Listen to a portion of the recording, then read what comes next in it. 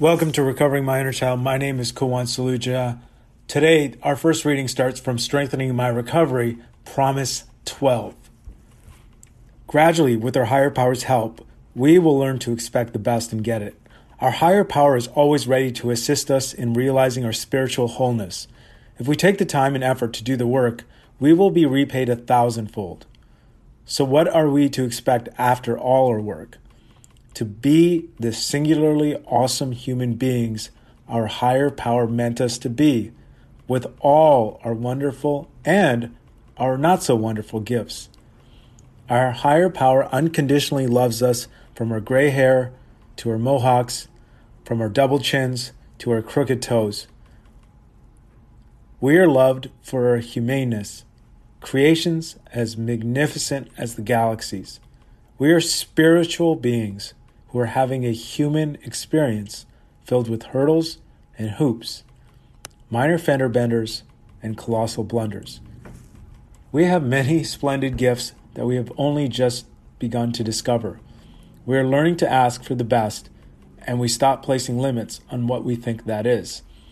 As we continue to work hard and have faith in our higher power, we are amazed to uncover even greater gifts that were just waiting for us to discover. On this day, I will not limit my expectations to small ideas. With my higher power's help, on my recovery journey, I may get more than I can imagine. Me. Almost don't feel like doing any other readings today. That was so spectacularly powerful. And as I worked through the steps, I think one of the things that I'm realizing and rewards is it's revealing who I really am. And, when I first used to go into the rooms and I would hear, oh, I'm having a life wildest than my wildest dreams. Well, I stopped dreaming. That's number one. And number two, my goalposts were not my goalposts or my higher power's goalposts. They were other people's goalposts. Or it was playing small. And it goes back to that, I think it's Marianne Williamson quote about your playing small doesn't serve anyone. And, I've done a lot of work, I think, in the last couple of years. But until I got to the rooms and to these programs, fundamentally, I knew that there was no staying power. And by staying power, I don't even mean more than 3 or 4 hours. And to read a passage like this, it's why I came to the rooms in the first place. I wasn't trying to stop anything. I was trying to get me back. I'm not sure how to top that. But go to the next reading. Melody Beattie's The Language of Letting Go. Feelings. It's okay to have and feel our feelings, all of them. Years into recovery, we may still be battling with ourselves about this issue.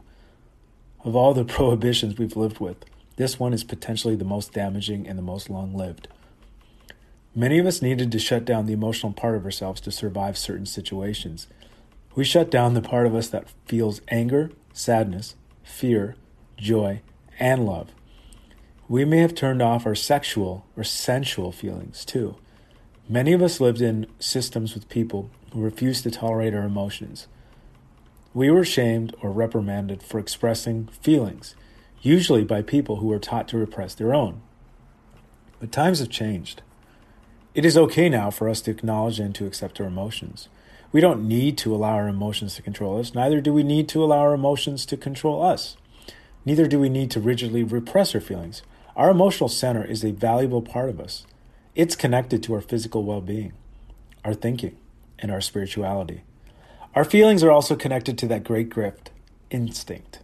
They enable us to give and receive love. We are neither weak nor deficient for indulging in our feelings. It means we're becoming healthy and whole. Today, I will allow myself to recognize and accept whatever feelings pass through me. Without shame, I will tune in to the emotional part of myself.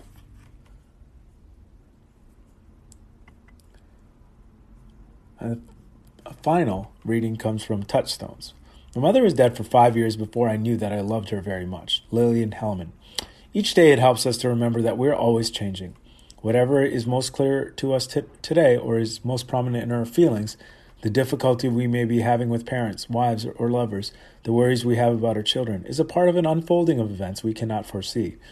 Just when we think we know exactly the direction things are going, they surprise us with change. Relationships continue to evolve and mature as we do. Even when separated from loved ones, our relationships may improve because we continue to grow.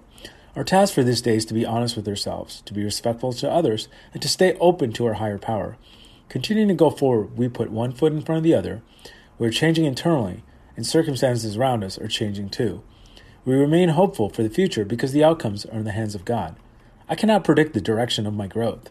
I will simply remain true to myself today and stay open for surprises. Appreciate this literature, but the first reading was so good. I'm going to have to read it just one more time. That just Promise 12. Gradually, with our higher power's help, we will learn to expect the best and get it. Our higher power is always ready to assist us in realizing our spiritual wholeness. If we take the time and effort to do the work, we will be repaid 1,000-fold.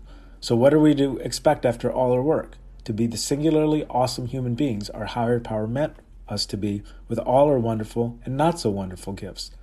Our higher power unconditionally loves us, from our gray hair to our mohawks, from our double chins to our crooked toes.